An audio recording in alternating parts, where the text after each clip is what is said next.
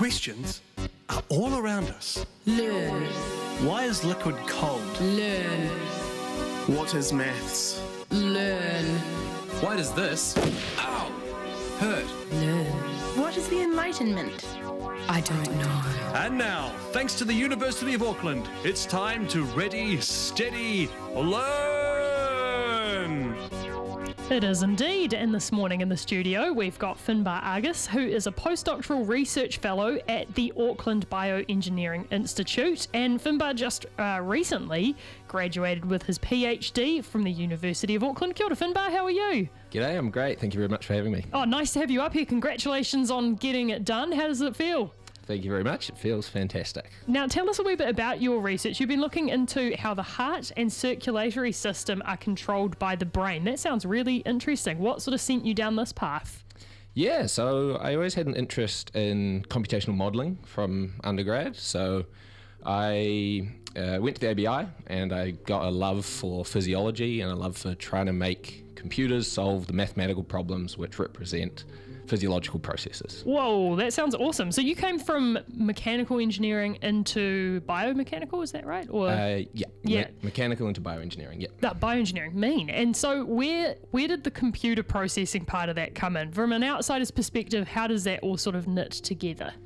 Effectively, when the mathematical problems get too hard or they would take too long to solve, you can get the computer to solve them because it can do a lot of operations really quickly. That's awesome, and must be very useful when you're trying to do really complicated stuff around the very complicated processes of the brain and the body as well. Exactly, yeah. It's completely essential when it gets to these tougher problems. So what especially were you trying to work out with your research? What were you particularly looking at?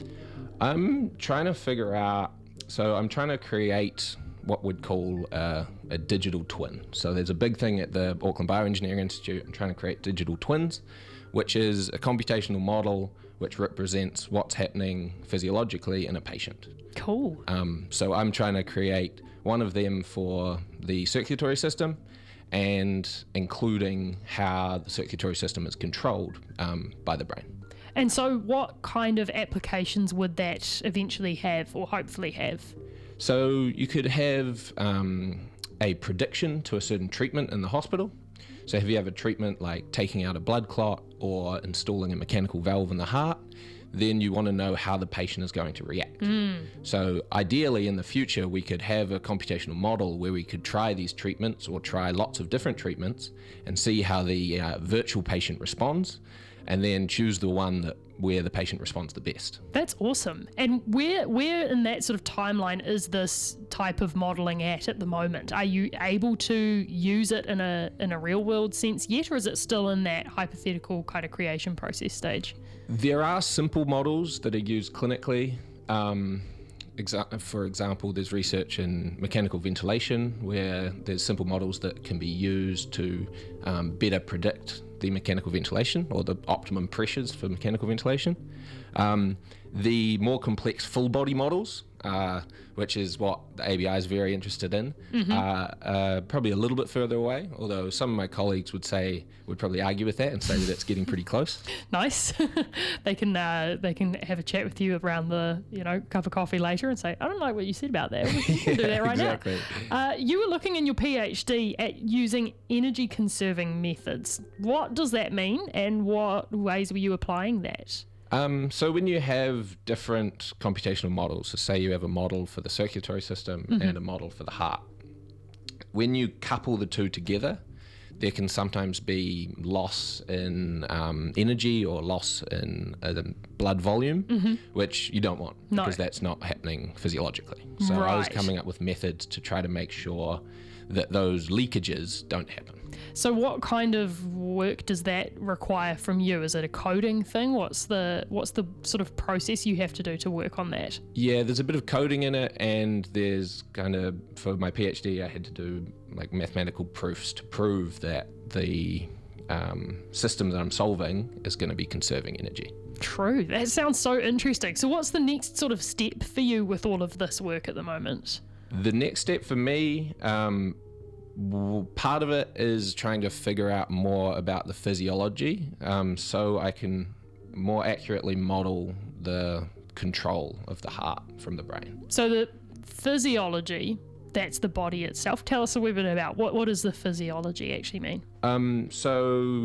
The physiology is really what's happening, like all the way down to the cell level. Right. And so I want to model, for example, there's a baroreceptor in our carotid artery, which senses pressure, and then it sends an electrical signal to the brainstem, and that signal there's some operations that happen there, and then there's another electric signal sent to the heart, which then controls the heart. True. So you're sort of working on understanding that better so that you can program it better for your models. Is that right? Exactly, yeah. Cool. Nice. This sounds like such interesting research. Who would eventually use this stuff? Would it be used in hospitals? Would doctors use it? Who would you sort of imagine as the target audience for using this? Yeah, ideally there'd be an automatic process that the doctor or the clinician could use to start a process of running lots of different simulations to test out different treatments, and then they could see the results from that, and we could give it in output it in a clear way to understand, and then that could inform their decision on the treatment for the patient. Far out. This sounds fascinating, and like you've got, plenty to keep you occupied at the moment, Finbar. Definitely. Thank you so much for chatting with us this morning about your research, and best of luck with the next step. My pleasure. Thank you for having me on. That was Ready, Steady, Learn! Thanks to the University of Auckland, the best university.